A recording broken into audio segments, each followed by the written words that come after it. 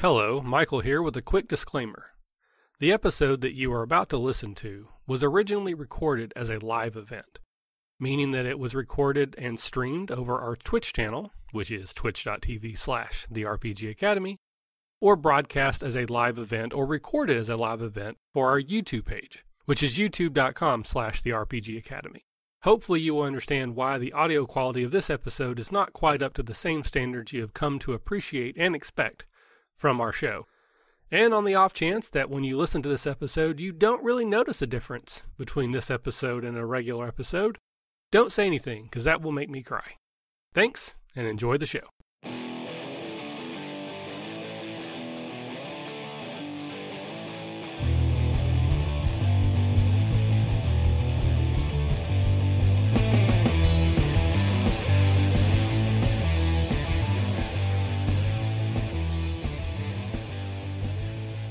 Hello and welcome to Detention, live from the RPG Academy.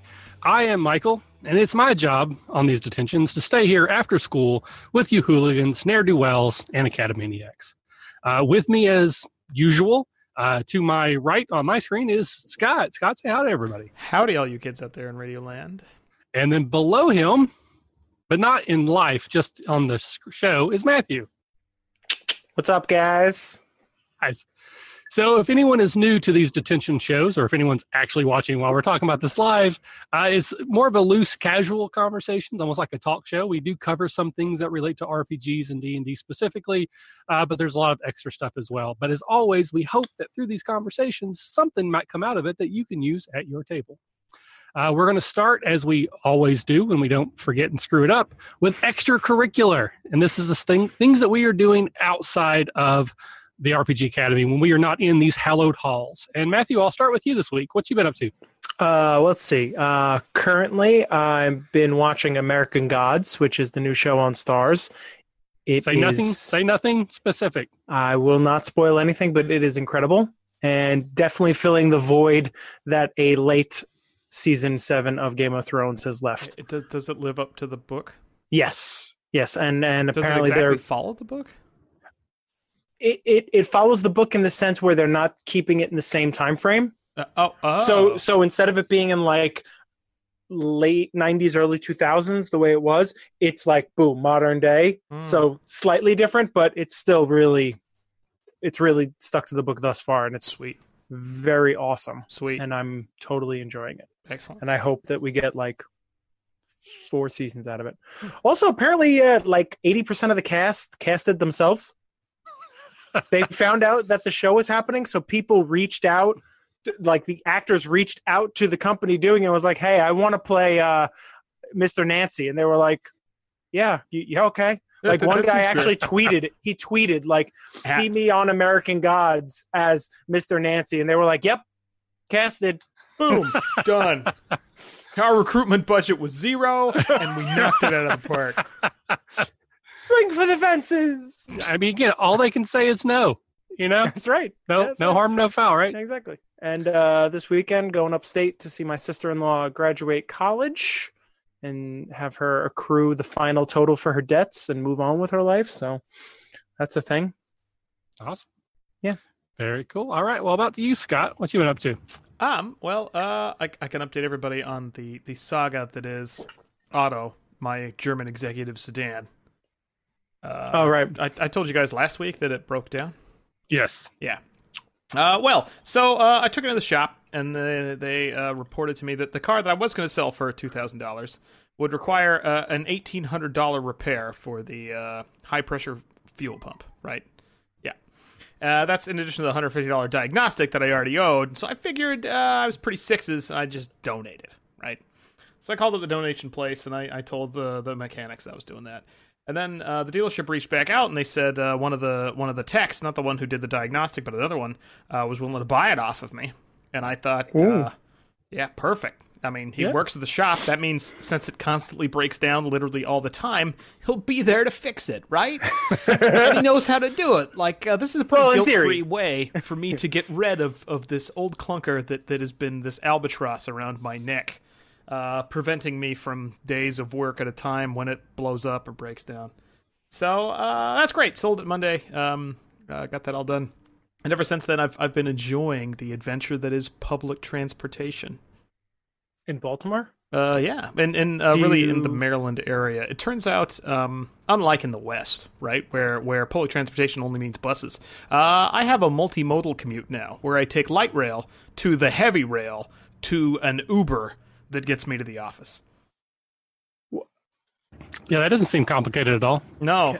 And it definitely isn't particular for timing, and it also doesn't take a crap ton of time. So my hour and a half, 2 hour commute now, which used to be 35 minutes, is kind of denting into my morning and evening me time. Yeah, I can see that. Luckily, my girlfriend's also been out of town this week, so I've really, it's just been denting into what would have been us time. So I got you. there we go. Yeah, I think there's a question in the back. You in the yellow shirt. Hi, Home Depot Weekly. I just want to know what is a light rail and what is a heavy rail? Oh, so light rail is surface rail or sometimes subterranean rail for commuters generally that are within denser urban areas. And heavy rail is a shorthand or oblique term for your traditional rail, right? So standard gauge railroad tracks that you deliver whatever freight or passengers on this coast, amazingly. I guess kind of both coasts have heavy rail passenger lines, like the Sounder, right, in Seattle. That's a heavy rail passenger line. So it's traditional rail, but it's like a $6 ticket to go miles and miles because they get such efficient use of fuel. So. That is an interesting commute, Scott. That is an adventure that you will keep with you forever. It's something, yeah. But I'm just glad it does not last forever. So, question: do you hide the bodies on the train, or do you throw them off in just a low populated area? There's a trapdoor. I mean, the answer is always a trapdoor, right? Yes, that's true. That is true. And the trapdoor under the trapdoor, which releases them, is random. So he doesn't even know where the body gets dumped. I don't know. Plausible deniability. Yeah, they I just put them in the fireplace and it revolves, right, in my private car where I have my white fluffy cat, right, in my lounge chair. Right, and your sniper rifle, which also revolves away into a beautiful Roman colonnade. Well, I just mount that on top of the fireplace and it revolves, and then there's something else on the mantle, right? Somebody else is behind there. I think they take care of those things. I don't ask what they do. That's not my job. It's best if you don't know. He's like a level 3 government employee. I'm somewhere around 8 or 9. I mean, he's an intern at this point. I mean, I may have to kill him someday. I really don't want to know his name. Yeah, it's just easier. That's like a gold tip. I got a random email once. I automatically deleted it. I didn't want to know anything. Yeah, plausible deniability. I try not to remember their names or birth dates or when the holidays are where you're supposed to, Secretary's Day, Administrative Assistant's Day. We're not doing that. How about you, Michael? So, big news on the Michael front and the RPG Academy front as well. Of course, our Kickstarter funded. Oh. Woohoo! Woo! And in honor, I'm wearing my bright yellow canary yellow shirt. Me too. Is also wearing his. And then Scott, not wearing the canary yellow, but wearing an RPG Academy t-shirt. So it's wordy like me. It is wordy. It's also witty, I think.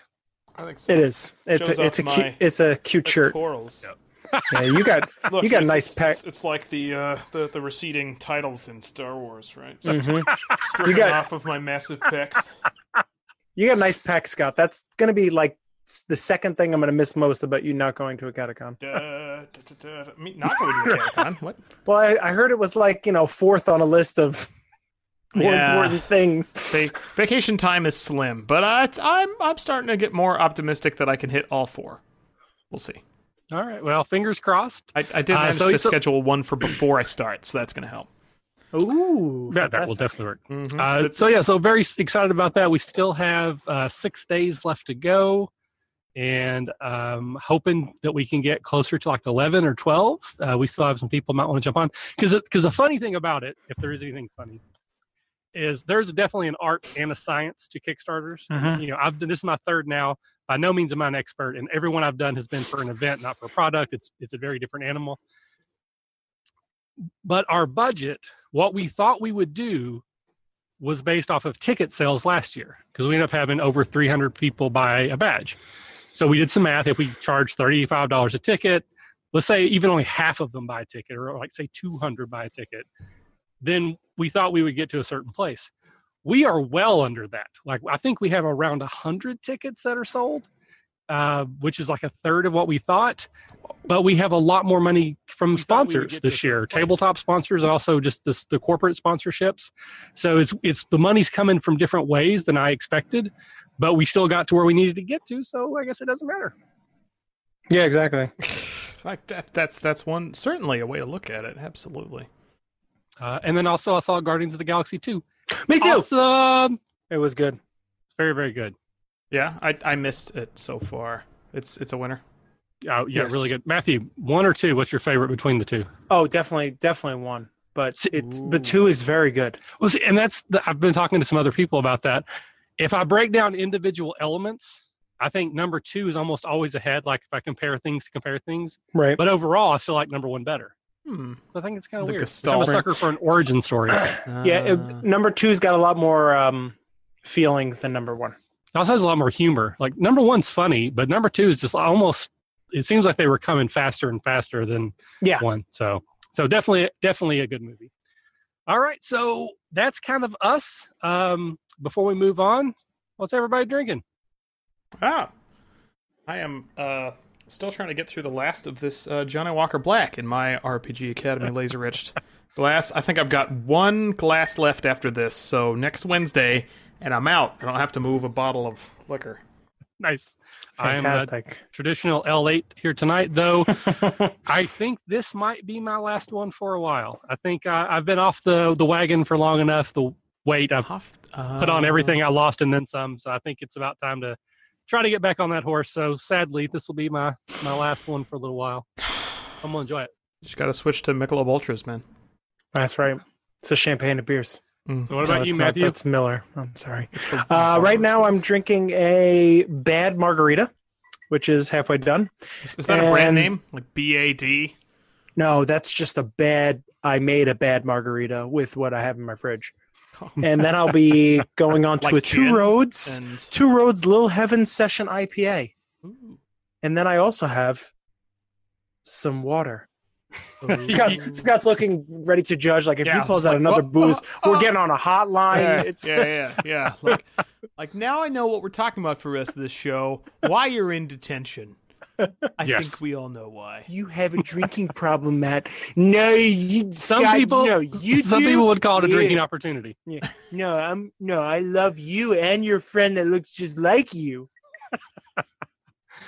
Awesome. All right. Well, it's time to move on. Oh, so hot, Scott. Yeah. And I'll try to make it with myself. So we will jump into 10 things. Hey. 10 things. All right, Scott, 10 things that you do to pass the time on this now extended commute. Ooh. Call my parents. 1, Look at horrifying Rent in San Francisco. 2, Dispose of bodies.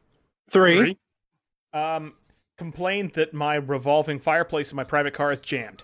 4, People watch. 5, Clean my sniper rifle. 6, Plan new and more dastardly ways to make players hate me as a DM. 7, Pick my nose. 8, Regardless of being in public. Obsessively read Twitter. 9, 9. And then compulsively consider responding to strangers on Twitter about how wrong they are on the internet. 10. Those are 10 things. Good job. Thanks. All right, Matthew. Yeah. 10 things that a beholder would not want to see. A Knoll Warlock. 1, A place where you put the eyeballs. 2, That fairy that scoops out eyeballs with an unsharpened spoon. Oh, the 3. Eye Fairy, yeah. Yeah, the eye fairy. An iris lily. 4, A bouquet of roses in the off shade of purple. 5, A flat rock. 6, Something that doesn't fly. 7, A free soul. 8, Happiness. 9, And a pair of pants. No. 10. Oh, beholders have terrible Those time are with the tailors. 10 They do. things. Yeah. Michael. Yes. 10 things that you wish were on that shelf that I can see that are not the 3 books that I can see on that shelf. A magic weight loss pill. 1. $1 million. 2. A second stack of $1 million. 3. All of the RPG books that I sold that I now regret selling. 4. That's all sad. the magic cards that I sold that I regret selling. 5. All the money I spent on both of those things, which would be almost another stack of $1 million. 6. Oh, it's so true. A new computer that will let me host OBS and Twitch. 7. A manual to The Secret of Happiness. 9. A signed copy of 8. The Dark Tower. 9. But not 9. signed by Stephen King, just signed by someone. Interesting. I can sign that for you. Oh, good. That would work. A copy of like an original RPG D&D, like first edition, first printing copy of the DMG. 10. Great job. Dun, dun, dun. All right. So we will move on, as we always do at this point, to used books. And this is where we talk about a campaign, generally one that has failed and blew up spectacularly. But as we do this more and more, we're going to eventually have to move into some that just we played. And what we're doing is, just like any good used book, we're looking in the margins, looking for notes to see what we can learn and do better next time. So I believe, Matt, you are going to talk about a campaign that you have played in tonight. Sure. And stop me if we've heard this one before, because, due to our lack of like notes and fans and stuff like that and wikis, I might be repeating this because I talk in my head and then I think I've done something and then I really haven't, or vice versa. So I was speaking about American Gods before and how great it is. And a long time ago in 3.5, I guess it was, and D20 Modern, I ran a campaign for the old gods coming back into power. So all the characters were aspects or sons or daughters of ancient gods, and they were fighting basically angels and devils for control of the heavens and the hells. And it was really fun. I had I had a son of Odin. I had a Minotaur. There was an aspect of Anubis. Someone was the son of Ares, and they all got like all these different weird things. Like one got a tattoo of a raven on it, that if he fell, the raven would actually come out and then like fly him away like a little rocket pack. And one guy had a breastplate that had a scarab beetle on the back that would shoot out and then let him fly. Someone had an enchanted shotgun that did something I don't remember, and it was a really fun game that died because of time, I guess. At one point, I wanted to show the characters that they had the ability to go beyond life and death, so I killed them. Okay. And I put them in a battle where I just kept throwing things at them. And at one point my friend just looks at me and goes, "We're not doing good." And I was like, "Uh-huh." And then I just put 2 more things on the board and I killed them. So then I had them wake up with some god standing above them, like, "You are our Trojan children, blah, blah, blah. We back you up, yada, yada, yada. So you're back alive. But don't get used to this. We're not going to be here all the time." And it was fun. All right. Some of that does sound familiar, but I don't know if we've covered it on here or if we just have covered it in other areas. Mm-hmm. So looking back on this now, what could you learn? What could you do differently? Or what could you take from that work that you might apply to a new campaign? I think I could be less heavy-handed with some of the things I'm trying to do. And I gave everyone a lot of stuff. Everyone's character sheet was festooned with things from all sorts of weird stuff that I just made up. So maybe a lot less of that, but it was a younger time. You wanted shit, right? Everyone wants stuff. I think when you mentioned the stuff, I do think we did talk about this before. We went into some detail about the items that you'd handed out, as I recall. I think. Does that sound familiar, Michael? A little bit. It might have been, but it wasn't live, on. so maybe. But it was a good one. It was a good one. So do you think that, because I do think that kind of gets into the mindset of players, which is sometimes hard for me to do because I DM most of the time. And I think sometimes that DM brain doesn't quite see things the way a player would. That there is a point of getting cool stuff that's cool.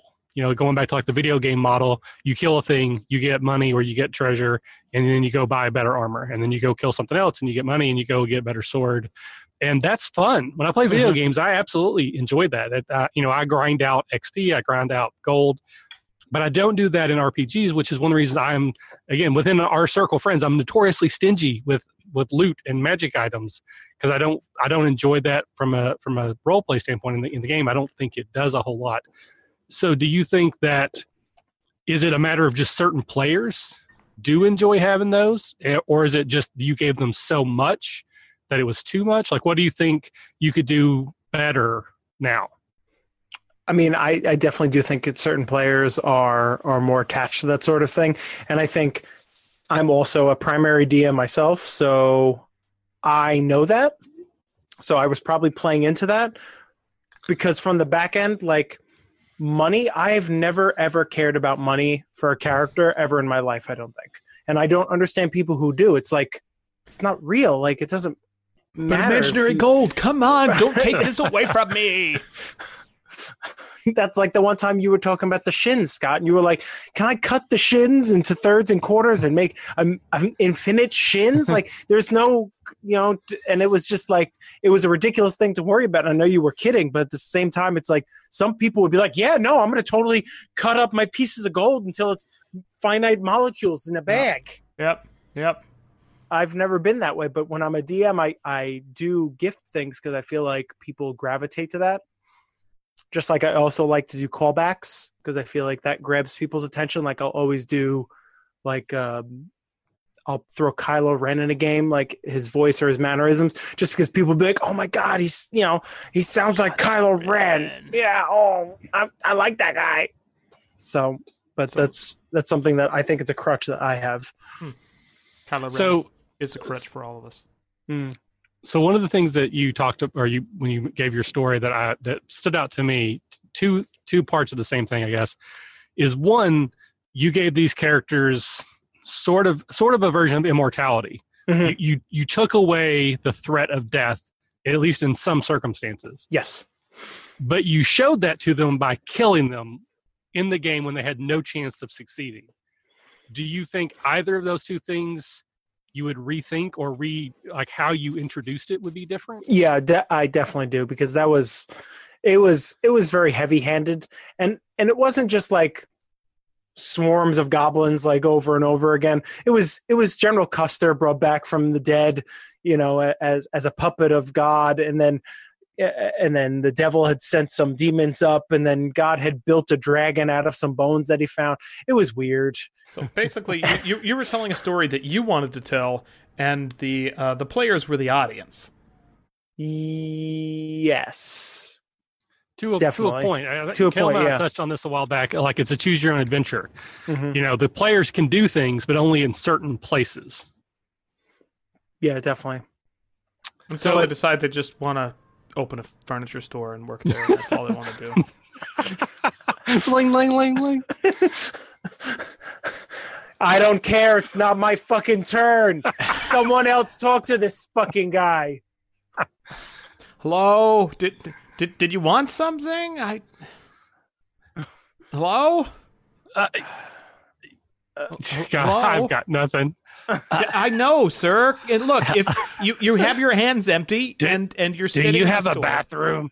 No, we don't. Do you have bathrooms only for customers? Tell him bathrooms only for customers. I'm telling him. Yeah, what? no. So what do I have to buy to qualify as a customer? Buy raisins. These on the table. If you buy some raisins, you can have. How much are the raisins? 2 coppers. For how many? A handful. Well, whose hand? Yours. What?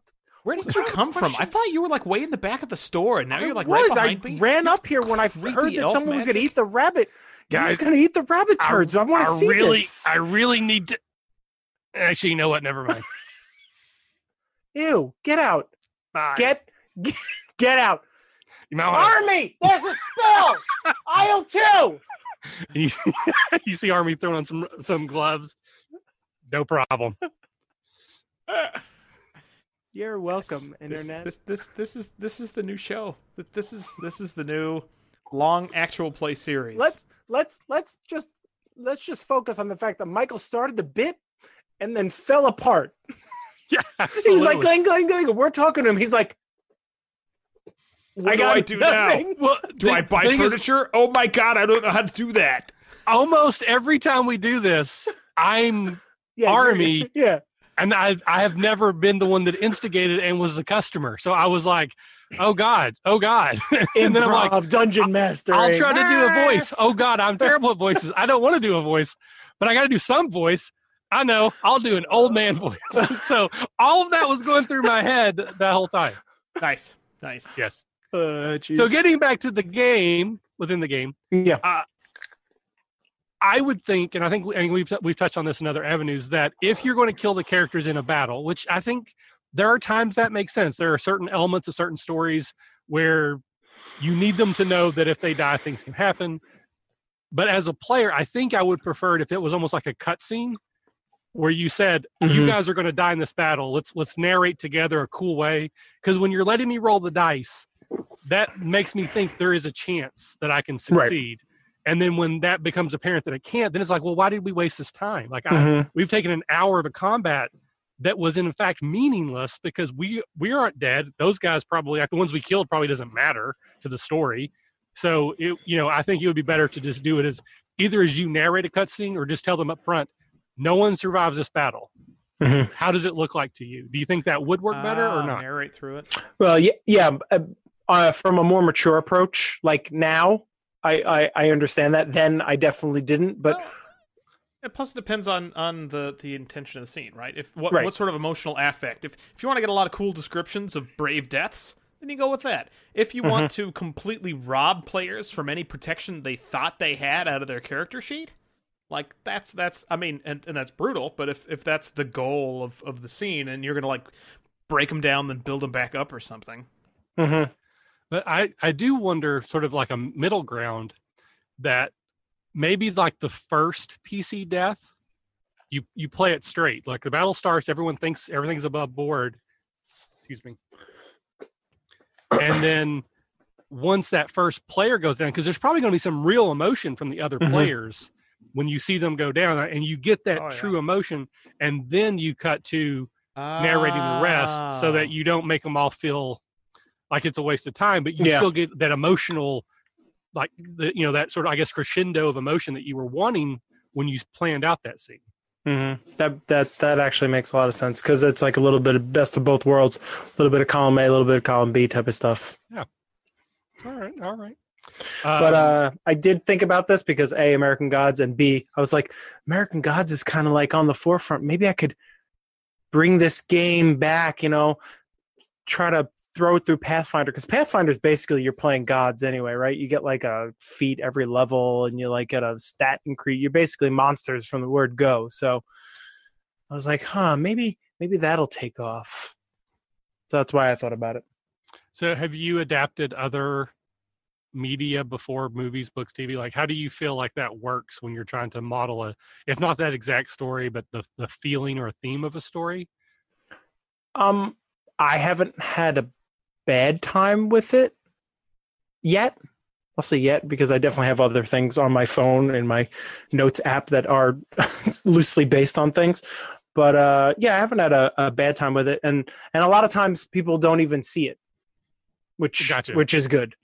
Like a lot of times people will just be playing it, and then like the game will end, and then I'll just say to them like, oh, that was based on Home Alone. What? Yeah, it was based on Home Alone. The NPC Wilson, you never saw his face? I mean, come on. I thought it was obvious. I wrote a Werewolf the Apocalypse campaign based on Lose Yourself by Eminem. Told people that after it. I was like, yeah, I've thought of this whole thing after I listened to that song like 16 times in a row. I think I mentioned this like in one of the super early shows with Evan. The campaign that we were playing before we started Made Men, which Made Men was sort of attached to, was based off of a commercial that Chuck Norris did back in like 19 whatever. He did an anti-Obama commercial. Really? Political, yeah. So he basically, which I guess that means it had to be like 2004, but he said that if Obama is elected, we will have 1,000 years of darkness. And so the campaign was built around the PC 1,000 years of darkness. And then their characters got transported 1,000 years in the future when they're coming out of a dark ages, and their goal was to figure out what happened to cause it, and then go back in time and fix it. Interesting. I just remember those Chuck Norris commercials for The Total Gem. No, the it was this, Texas I don't know Ranger? if he was going out for president or senator, but it was a guy, and he would talk about the political figure, and then the political figure would come on stage and say, the Ninja Turtles were loosely based on a true story. Chuck Norris once ate a turtle. 3 days later, he shit it out. It was 6 feet tall and knew karate.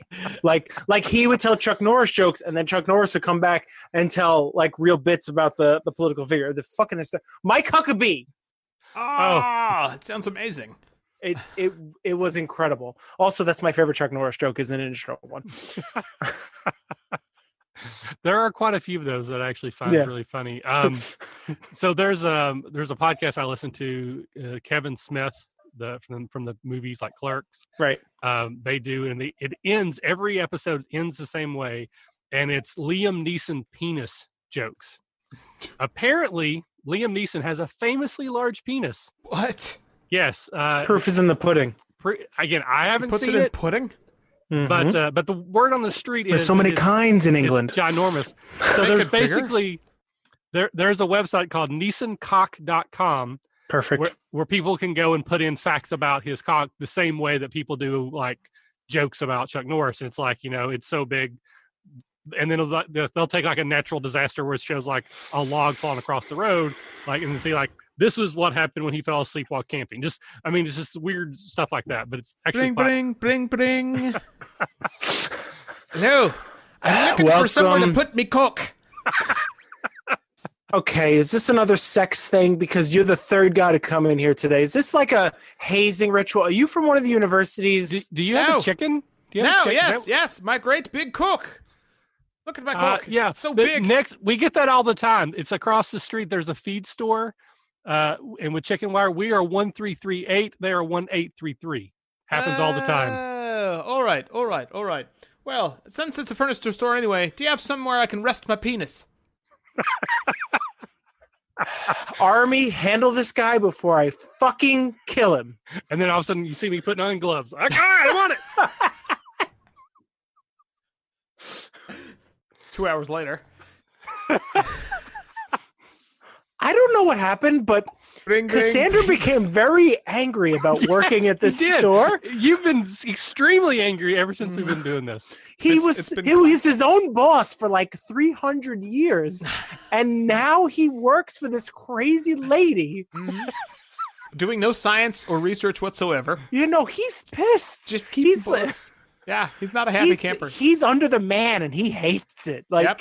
Yeah, he preferred studying idiots, not working with them. Yeah, no, it's incredible. I don't know what happened. Like one day I was just like, he snapped and he never came back. He's like a middle manager. It's like, 20 years in, just realizes this is my life. Yeah, he just woke up in a cold sweat one day. Was like, no. This is all there is. Fantastic. Dane sleeping on a pile of couches. I can feel there's an imperfection 3 couches down. It's not. I'm gonna give that couch away to some idiot and then steal it back later. Maybe they'll fix it.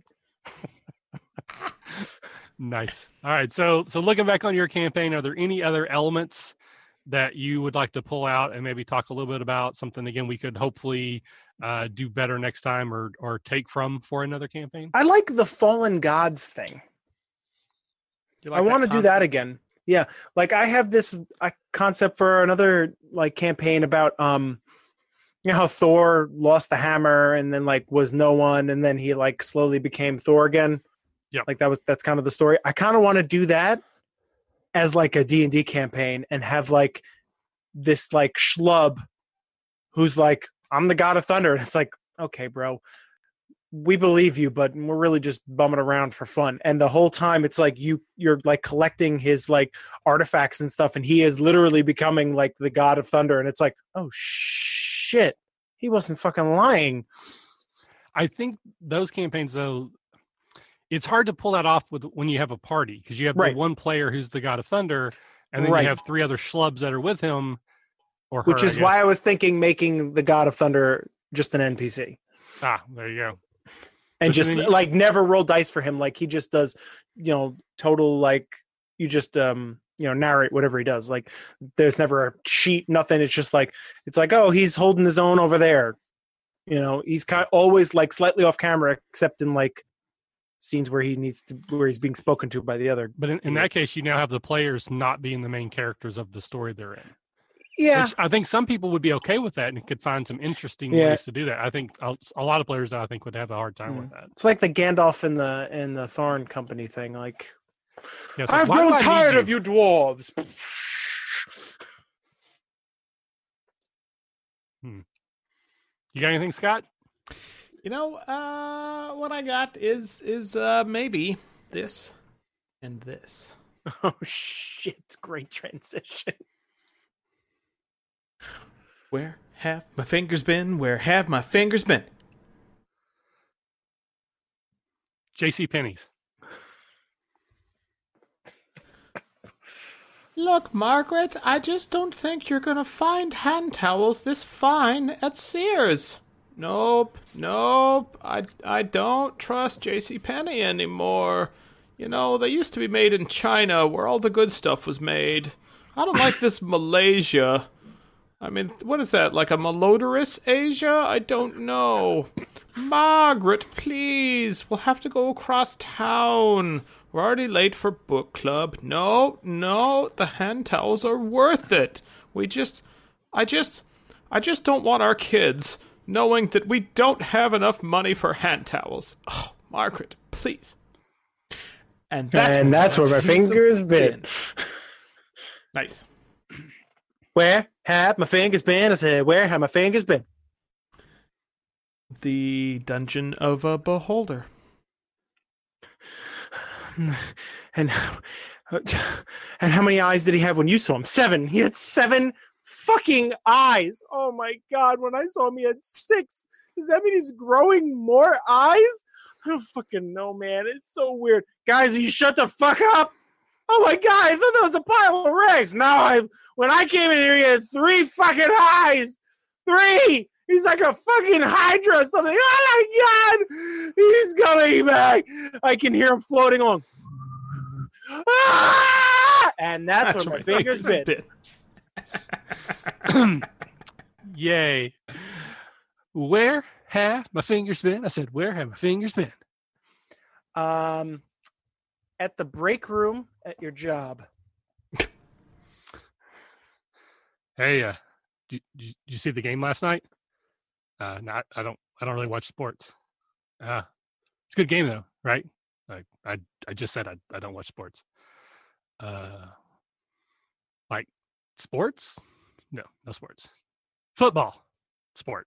Baseball, sport. But not seeing you. Yep, you too. And that's where my fingers been. Yeah. Nice. Oh my god, that happened last Tuesday. To Michael. That was verbatim a conversation that happened. Yep, that comes with feeling. That comes with, God, if I had a nickel for every time. Well, before we got on, I was telling Scott about how at work I'm so antisocial. I come in, I do my job, I go home. I don't talk to anybody. I don't look at anybody. It's just in, work, out, gone. In Lawful and Orderly, we've established as canon that we have this game called Basket Orb that we play during off times occasionally. And it started out similar to basketball, but then I had to write an episode or two, and now it's basically just all sports.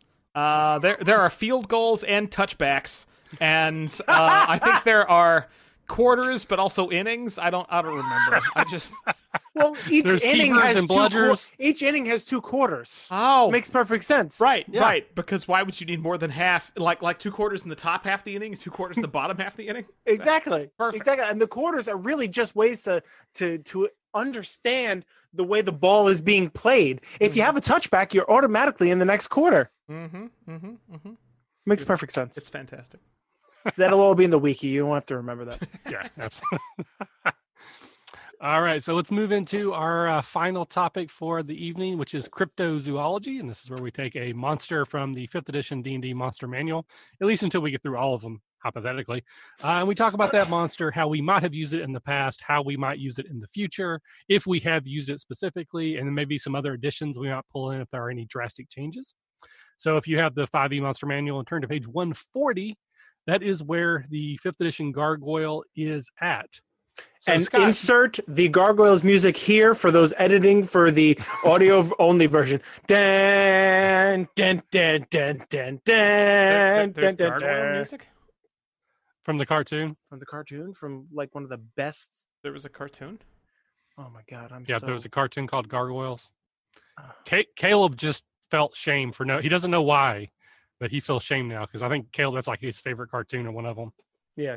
I mean, it's a great freaking cartoon. It's about It breaks a bunch of molds. Like if you like look at like statistics for cartoons, like Gargoyles is on like a different playing field from a lot of the other cartoons.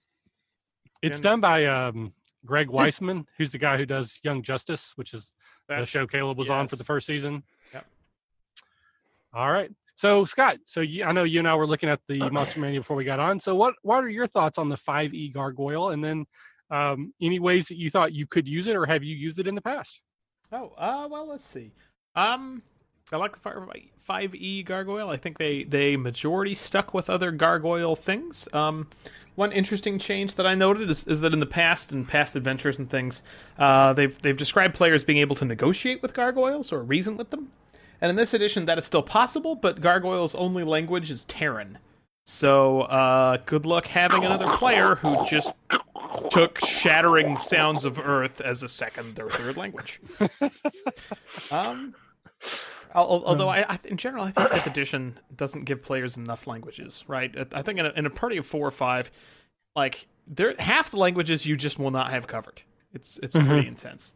Yeah, I kind of feel like that's an overcorrection because I've always felt, especially in 3.5 days, that like you had all the language covered, like all the basic ones. Like you would have to go out of your way to look for a language that no one has in order to put a language in the game that they don't just know. Because you got an extra language for every like point above 10 or whatever on your intelligence, and then certain classes got bonuses. I remember playing a wizard who had like 8 languages at level 1. Just littered all over.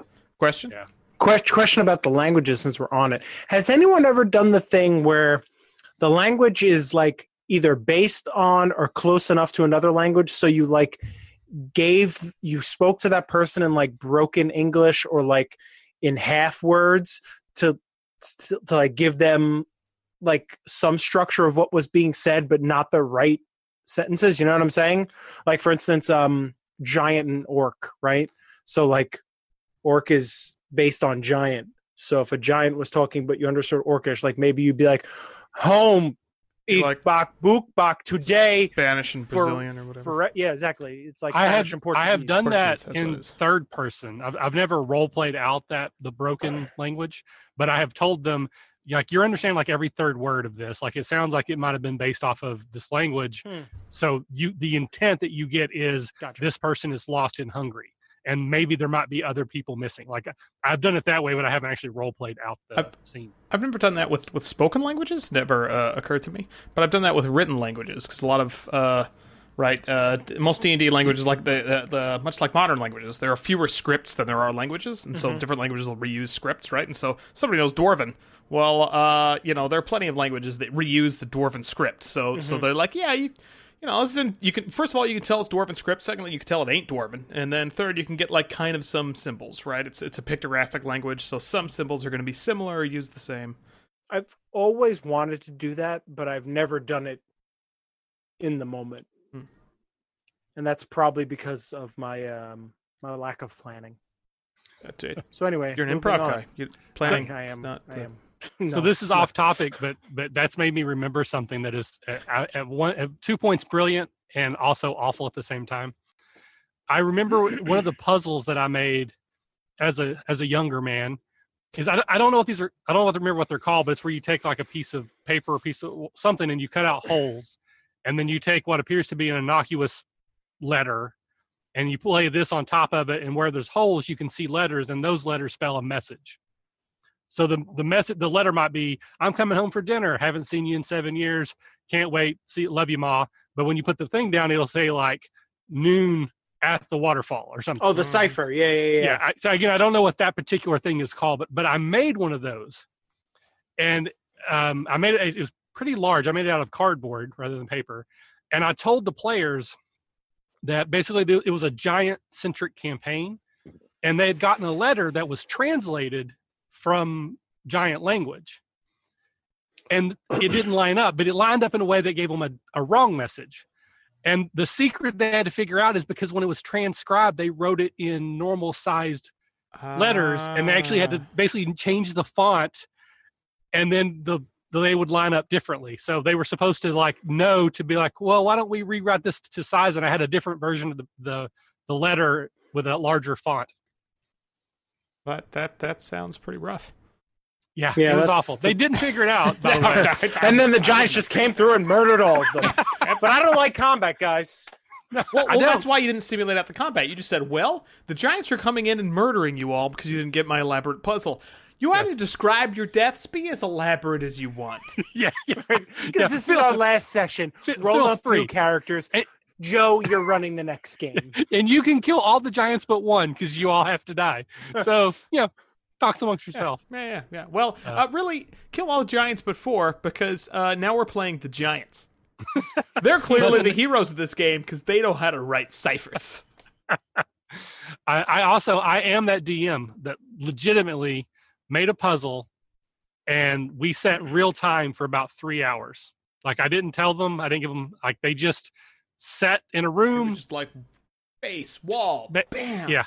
Bam. Took almost the entire session. And here's the best part is this was when I lived in Cleveland. We had one of our players, his name was Sean, and it's just, you would have to know Sean to get this, but he's the person who didn't have a lot of confidence in himself. But he would often have the right answers, but no one would listen to him, and he never would stand up for himself. He figured the puzzle out really early, and everyone ignored him.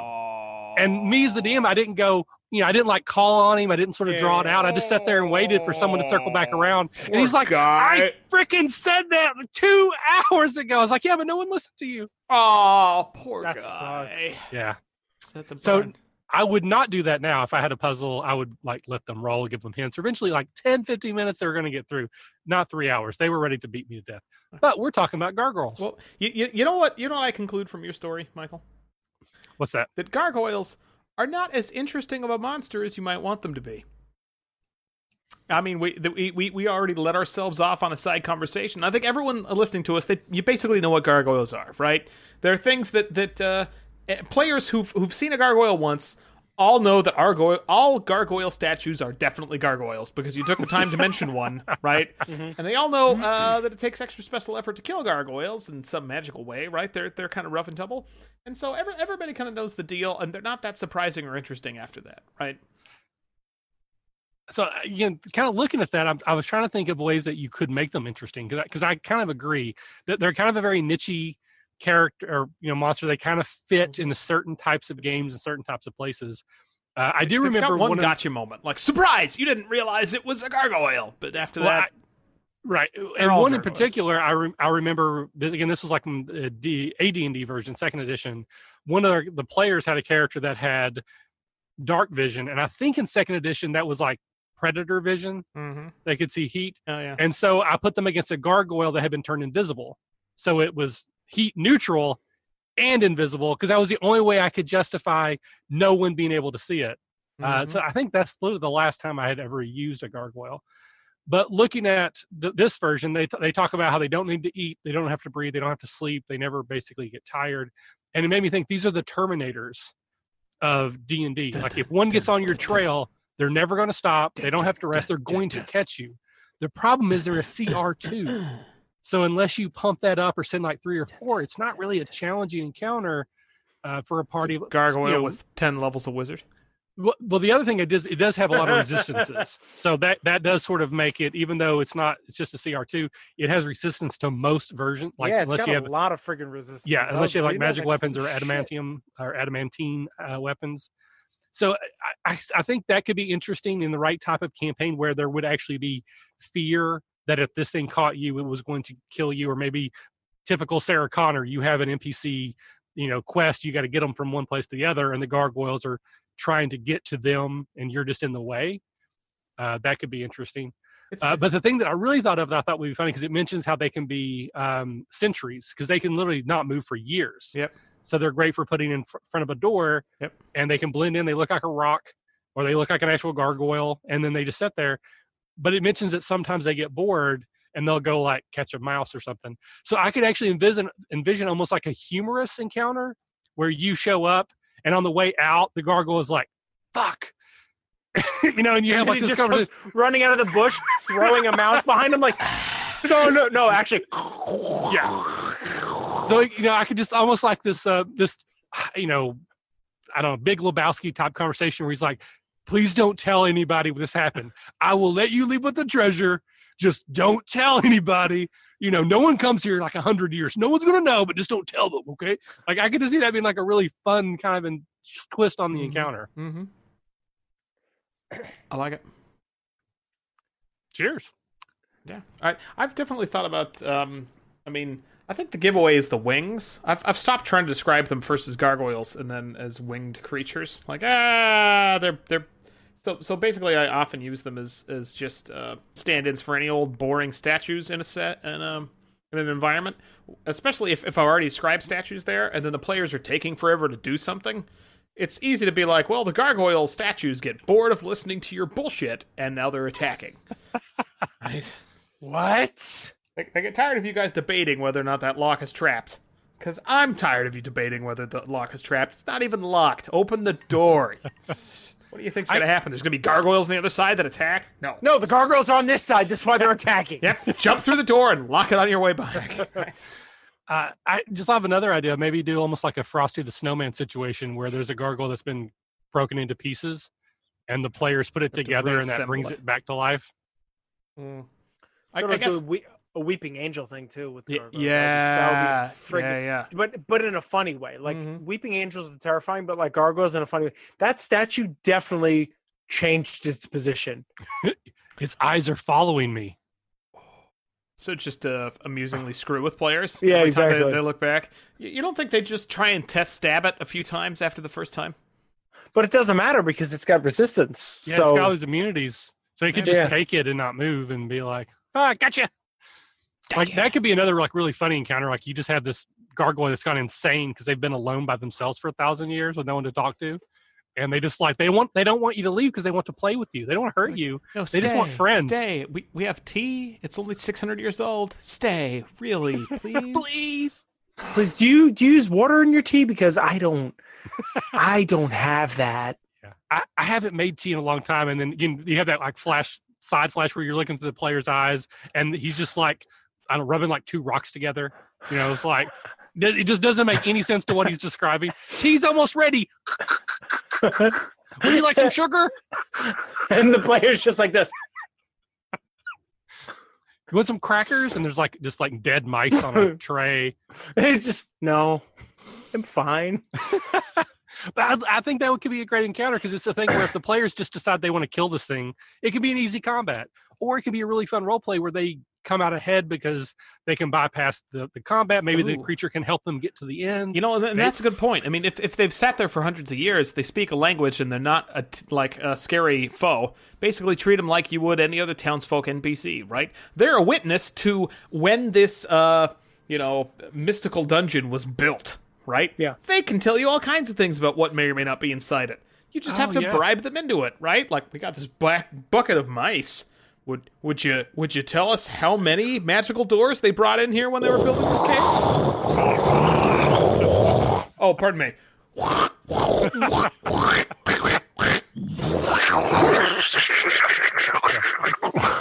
Yeah, Okay, that actually could be a very cool encounter where it's just like a information gathering. Because yeah, the gargoyle was when it was built, it was there before the first stone was laid. It's been there Aren't they born? since. It was the first stone. True. Yeah, but I just think that could be an interesting way to use them as they're designed, but not directly. So yeah, I think I could work a gargoyle into a campaign in a fun way after that. I've never used a gargoyle in a game that I can remember. Yeah, never. Not to my knowledge. I watched gargoyles as a kid. Every gothic themed game, there's just like, I don't know, it just seems to come up for me somehow. Yeah. I don't know. I've never thrown them in, but the flavor text that they have in the DMG on DMG the Monster Manual, the shards of elemental evil, that's really like thought provoking stuff. It's pretty cool. Like the fact that they're just like a curse in the face of like the elemental air. The fact that they're rock yet they fly and they don't eat or breathe. It's really cool. Very like way to think about aligned them. origin story. That is cool. Interesting. Yeah. All right. So anything else about gargoyles before we close up that session? The show's great. So. Check it out. I'll Disney. So as always, we will throw things out to the audience if there's any here now or in the future. If you have used gargoyles in your games in the past or want to use them in the future, let us know how that went for your game, what your idea is, what your plan is. Leave it in the comments of this episode or hit us up on social media. I don't think we have anyone watching right now. Normally we end with a Q&A session, but we have no cues to be aid. So I guess that sounded sexy. Hey baby, you got a bring. Welcome to the Ottoman Emporium. I am Cassander. Can I help you? Yeah, someone told me I was supposed to come here and ask you, do you have any cues to be aid? That's what it says. You paid me 2 coppers. Shrike, get him. It burns the claws. Nice. And that's what my fingers. 6 days left on the Kickstarter. Please go check it out. We are not above taking donations, so you can throw us $1 to help support what we're trying to do. Come see us in November. It's going to be a good time. We'll all be there. Maybe Scott. Maybe we should talk about some of the things we're thinking about doing because we're here and we have no cues to be aid. God. Can I? Because I just this week so some saint. And some saint of a human being, some god among men, Patrick, some Adonis, in the internet took it upon themselves on Reddit, and I just like got little snippets of this conversation while I was Redditing instead of whatever I'm supposed to be doing. Adonis and Reddit are just like counter, like I know, right? To me, so you I'm expect them loving where to this be is such garbage, but some imperious high lord of humanity. Was in the middle of some random conversation on Reddit, and they were talking about lasers and feelings, and somebody mentioned the idea of lasers and treason, a lasers and feelings mashup with paranoia, and this saint, this Adonis among men, was like, I'm making this happen, and so they've spent a couple of weeks, it looks like, and put out a bunch of like free resources, not obviously anything that replaces the Dungeon Master's Guide or the setting books, but I mean, which are all like out of print and cheap and online and whatever. Anyway, but just enough player info to play lasers and treason. And not only have I always wanted to run a game of paranoia, but I the systems I think historically have been kind of vaguely complex, way more than I want to learn, especially learn enough to teach players in like a 2-hour, 4-hour game, right? So, but with Lasers and Feelings, I think it'd be incredible, right? So I'm looking forward to the strong potential of running a Lasers and Treason game, possibly starting with running one for the podcast to hone up my skills, right? Because obviously, who cares if the podcast's terrible? And then run one for actual live human beings who paid to get tickets to a catacon. That sounds like a good idea. I know, right? Bring a bunch of like red squirt guns and stuff. The last episode, the last faculty meeting we recorded, which hasn't come out yet, is all about being bad guys. And one of the things that came out of that conversation was the idea of doing a one shot where all of the players play characters that have amnesia. So you wake up and basically there's someone there who's like, okay, you guys ready? We're going to go rob the bank now, or we're going to go assassinate this person now, or we're going to go whatever. And the players have no idea. They don't have their memories, and everybody's given like information. One of them gets a card that says, oh, by the way, you're behind all this. These guys are all good guys. You're the bad guy. You have drugged them and you're using them to achieve your goals. And so not only are they trying to play the game, they start to get memories. Like every half hour, you give them a flashback and they start to figure out what's going on. The idea is, can they figure out who the actual traitor is when they don't actually know there is a traitor? Because you don't tell them that. You don't say there's a traitor. You just say, this game is y'all have amnesia. One person gets the, but you're actually behind it all card. That sounds fun. That's like Paranoia, except that in Paranoia, everyone's a traitor. Or you think so? Well, and I mean, so that. And It's you in think the so? mechanics. Of Exactly. So one big change this year, obviously, we do have separate rooms for panels, which also means we could do events. I know there's been some talk about doing like an improv show or sort of thing. Yes, we committed to that last year. That was good. That we're doing that. That's going to happen. Yeah, we now have a place that would make sense to do. So it's not going in the middle of the room where there's acoustics or interrupting other games. You can have a room. You can do whatever you want to with it for the time being. So we absolutely could do more of those types of things. That was the first thing I was going to talk about. Is I actually want to do this improv show thing that we've been talking about. We're doing We can even do one a night. I don't give a shit. God, As long as it's not more than one a night, because then the second one's always going to be worse. But really, yeah. Have you ever done back-to-back shows? Yes. Really? Often, at least the troupe that I worked with at the Charm City Comedy Project, a wonderful place if you're ever visiting Baltimore. They have a number of house troupes, but occasionally, somebody for another troupe that night would not have shown, right? Or there'll be like a special thing. It's a mashup troupe later the night, and so frequently you'll do a 20-minute set with your troupe and then a 20-minute set with rando troupe, right? Interesting. In my experience, it's always been a worse show, at least in the beginning, because a whole show, no matter how long it is, you've already expended all your bits, Creative your energy, everything's mojos. gone. So at the beginning of that, it's an even bigger hill to get up before you can get up to playing field level. You know what I'm saying? So that's just the experience I have. Maybe it's I've just never done it with the same group. I wonder if that's a big part of it. All right. So here's my idea, Matthew, for you to do, because that's how I roll. Oh, Jesus Christ. We do that thing where it's like a live action, like role playing game. So you have a DM, you have like 3 people who are players. And then it's like the random line game where we get everybody, when they come, they check in, they just write one random sentence. And so like as they're role playing out the scene, they have to say whatever is on the scenes from phrases from the floor. Yeah, I love that game. It's not scenes from head. I guess phrases from the floor. Phrases from the floor. I love that game. Yeah, so that would be fun to like. But you're trying to actually tell like like a half hour role play scene, but every now and then they have to just use these you have to. I was just thinking. My mother always used to say to me, "The Gorgon's in the room," and you fuck that Gorgon, right? She's gonna turn us all to stone. Yeah. My other idea for it's not often that my parents would tell me that. Okay, this one's just blank. Is that supposed to be like an abstract joke? Is that? It's on the back. It's on the back. Nope. Still blank. There's nothing written here. That very funny. Ha ha ha ha.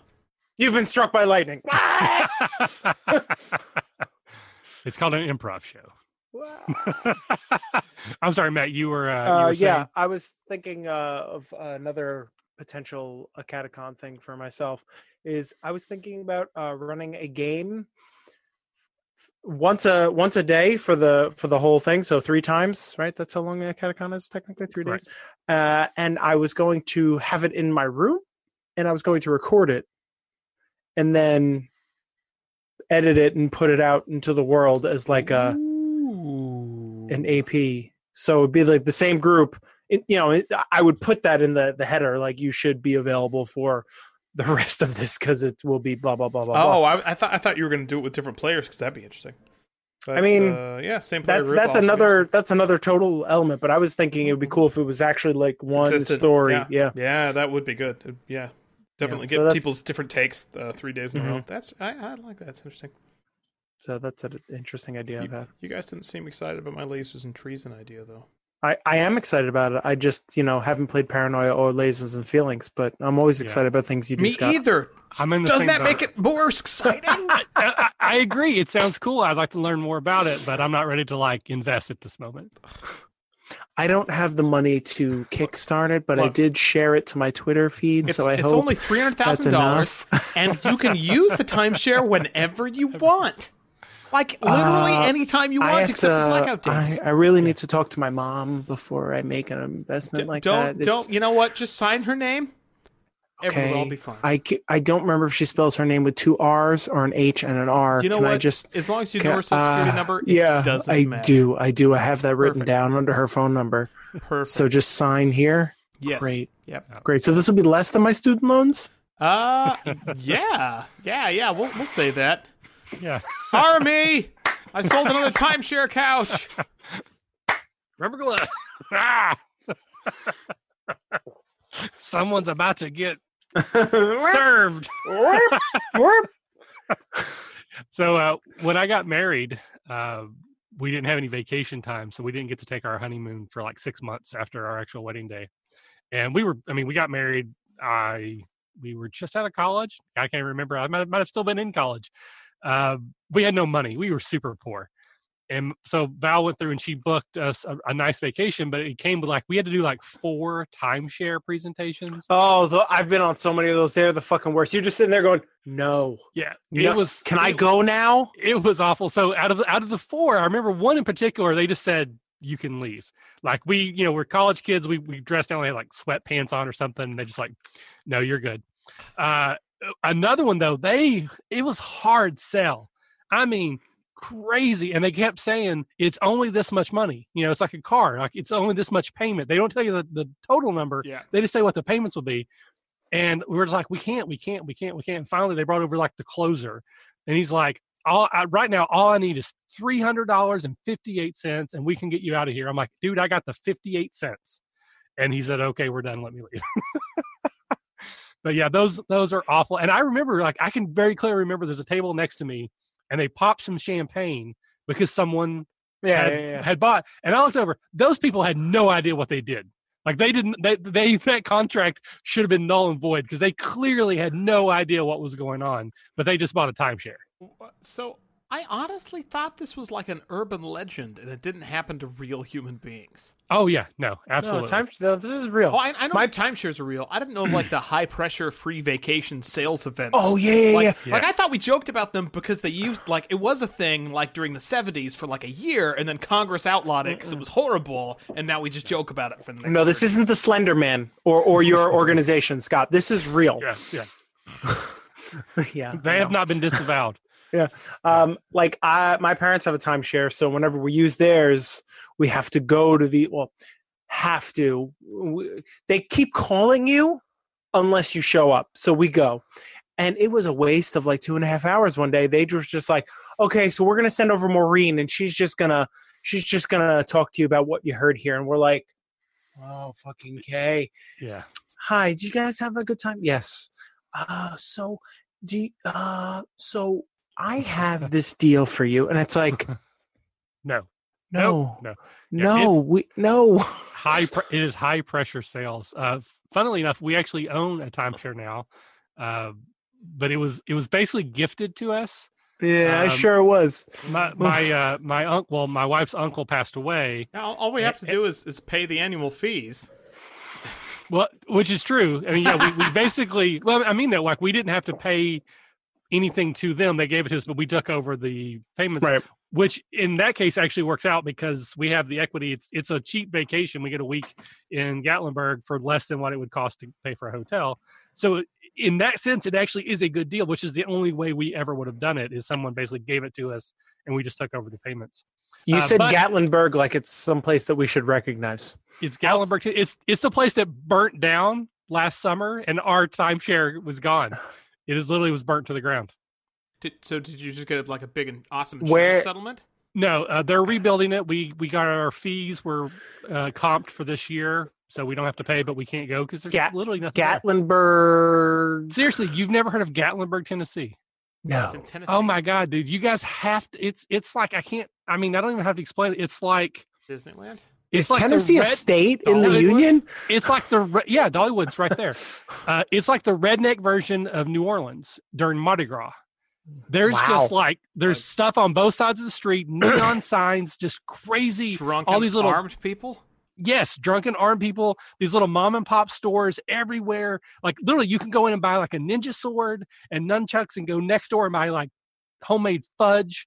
You can go in the next store over. You can get like a revolver. Yes, you can get a revolver, or you can get like a knockoff Gucci Nirvana shirt or whatever the hell those make. It's Gucci Nirvana shirt. Is that exactly. It's amazing. Yes. Interesting. You're not selling me on this place. This doesn't sound amazing. It's amazing. I feel like what you've described is a large flea market. That's actually not too far. But they also have all these little like kitschy touristy things. There's like a Ripley's Believe It or Not museum there. There's like a wax museum there. There's all these like haunted houses. They're like puzzle rooms. They have those things here in Baltimore.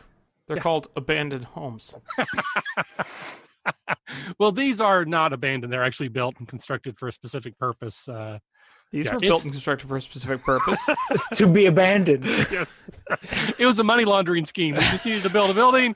We said it cost $8 million. It cost $2 million, and we're golden. Mm-hmm. And then we just charged the city to bulldoze it. My parents' timeshare, technically, the timeshare that they bought is in on the Gulf Coast of Texas. I don't remember the town off the top of my head, but I know that it was wiped out by a hurricane like a couple years ago. So they had the same thing where it was comped or whatever. But my parents have never gone to their actual timeshare. Yeah. They just put it in the space bank, and then we take out timeshares in places that people actually want to go. Yeah. So that's what's cool about a timeshare. But the whole selling you the timeshare thing is a load of horse shit. Yeah. And it sucks. Pretty awful, actually. So, all right. So, anything else about a Catacon? Any other events that you want to do, or you want to? Does the Kickstarter have any timeshare options? Because I would totally buy an Catacon timeshare. Wow. No, not yet. Not yet. I can like flex my GM timeshare and like go GM at a conference, another one, right? Like another convention, and then some of the GM. Well, if we ever do a Catacon East and a Catacon South and a Catacon West. And possibly tabletop a Catacon like the next week. Could not a Catacon? Could we do a Cata North, a Cata East? Because Cata North. Yeah, Cata North. So I did like 3 podcast interviees in the last few days trying to get drumming up some business, for Catacon. Must be nice. Nobody knows how to pronounce a Catacon. It is hilarious how many different ways people think it's pronounced, and I'm like, it's Academy. Convention but it's also academic. It's academicon. That's what I first thought. I was like academicon. A lot of people think it's arcade con, and we forgot the R. Like we misspelled it, and it was actually like a video game. What shows are these? I was on Nerdburger, which I think that actually came out today, and then I was also on Our Personal Interest, which I don't know when that one came out. And then where I think we ended up doing one show twice because there was an audio problem. So it actually was 2 shows, but I did 3 different interviews. Interesting. But yeah, again, I know I'm from Kentucky and I know I mispronounce words all the time, but it's like a Catacon. I could just, I couldn't imagine that it was a difficult, but yeah, there's a lot of confusion. So I'm just going to lean into it and say we're the great con with the terrible name. I like it. Lean into it, girl. Yeah. All right. I would like to run. I'd like to play in some stuff this year. I didn't play in anything last year. That'd be good. Yep, me too. I was bound to the table. Yes. My manacles were only released when Michael said, "Hey, someone fucking didn't show up for their game. Go run something." And I went, "Michael, I don't have anything prepared." I don't fucking care. Undo your manacles and go out there and fucking make some people happy. Bling, bling, bling, bling. Yes, I'm looking for some manacles. Oh, manacles. Well, you came to the right place. Good. Army! Good. Those are called personicles. It's PC culture now. Oh, Well, then, right. That's I right. would like 6 of Stormbreaker your Port finest is a very personicles ubiquitous place. to hold my person slaves or person transport. Are you, All right, that's $15.98 each. I'm in person trafficking. Is really what I do. oh, okay. If you buy 8, you get a discount. So it's a little bit more than what you would pay for 6, but you do get the 2 extra. So, it's kind of a cost analysis ROI situation. You've talked me into it. You've made a sale. I'll go for the 8. Ah, fantastic. Would you like to buy the extended warranty with this? For only $5 more per, we will replace any defective parts, or if you have an escaped person, we will pay for their replacement. I do occasionally have people escape my clutches. But no, I think those extended warranties were all a scam. Well, they're insurance. I mean, if you don't need them, they cost too much, but if you do need them, they're invaluable. What do you think, other employee? I'm sure your opinion is different. So I was going to lean in. What I would do is get the extended warranty on half of them, and then no matter which one breaks, say it was one of them. Oh, these are not individually identified. Now that, But do I yes, still sir, they're not serialized. But do I gods. still get the discount for buying 8 if I have to buy 4 and 4? Yes. Ooh, that's a good question. The math is still the same. Let me take care of the books, Army. Well, maybe if I have to buy 16, is that what we're saying here? All right. There's no discount at 20, is there? Give me 100 of your finest personicles. We do have a scratch and dent section where we have some single manacles where half of them have broken, so they're more like bracelets and anklets. But with a little soldering work, you might be able to make something out of it. Mrs. Atonement, we need to open that pallet of personicles. We have a buyer. The whole pallet? The whole pallet. It's going to take half an hour. Got to get the forklift. Good. I'll bring Army, in how my does person Invar laborers to feel help. about the fact that you're helping with person trafficking? Just on a friend to friend basis. Oh, wait, I thought that was like a euphemism. I thought. No. What's happening? He's a slaver. Oh, Yes. I'm going to kill you now. What? Bring. Oh wait, not with the hammer, with her fists. With the gloves. And that's where our characters have been. Okay, well, that has been fun. But yeah, we'll talk about a catacon soon. We'll start getting things together. There'll be some information coming out. All good, all exciting. And again, on next Tuesday, which I don't even know if this will be out by then. Probably not, actually. So now I'm talking to people. It doesn't matter. But next Tuesday, we're going to do a live countdown for the last couple hours of the Kickstarter. If either of you want to jump in and out for a little bit, say hi, that would be cool, but obviously not required. Sounds awesome. What is that going to be on the Zoom? On Twitch. Thing? Put a link up. I'll see if I can jump on. Yeah.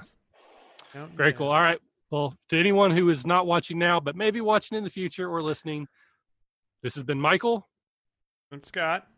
And Matthew, I love you. Watch us next time. And Bye. we will see you next time. Bye. We can't see you. You can see us. You know what? Good night. Have a goodbye. Have fun storming the castle. Bling, bling, bling, bling. No, we're closed. Army, flip the fucking sign.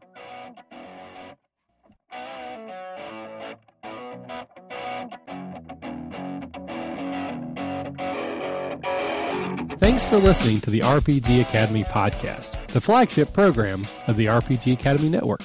If you enjoy what we do here, then please check out therpgacademy.com and visit our site partners for additional entertainment and gaming advice. We do this out of love for the hobby and for you, our fans. The podcast and site content will always be free for you to enjoy and utilize. But we do have expenses related to the show. If you'd like to help out in any way, please visit patreon.com/TheRPG Academy and check out the rewards we are providing for your monthly pledges. We use all funds that come in to improve the show and give you better content and quality. And if you don't have the coin to spend, don't worry. You can still help us out in many ways. You can subscribe to our show on iTunes and or Stitcher Radio. You can leave us a 5-star review.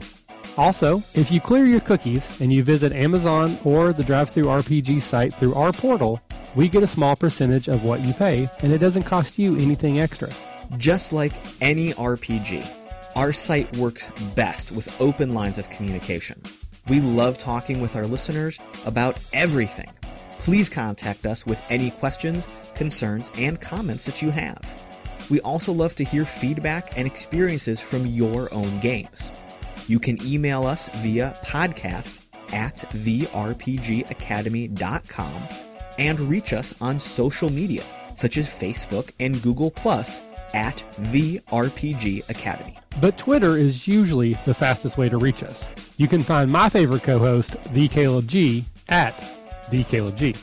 And you can find my favorite co-host, Michael, at The RPG Academy. Thanks for listening, and as always, if you're having fun, you're doing it right.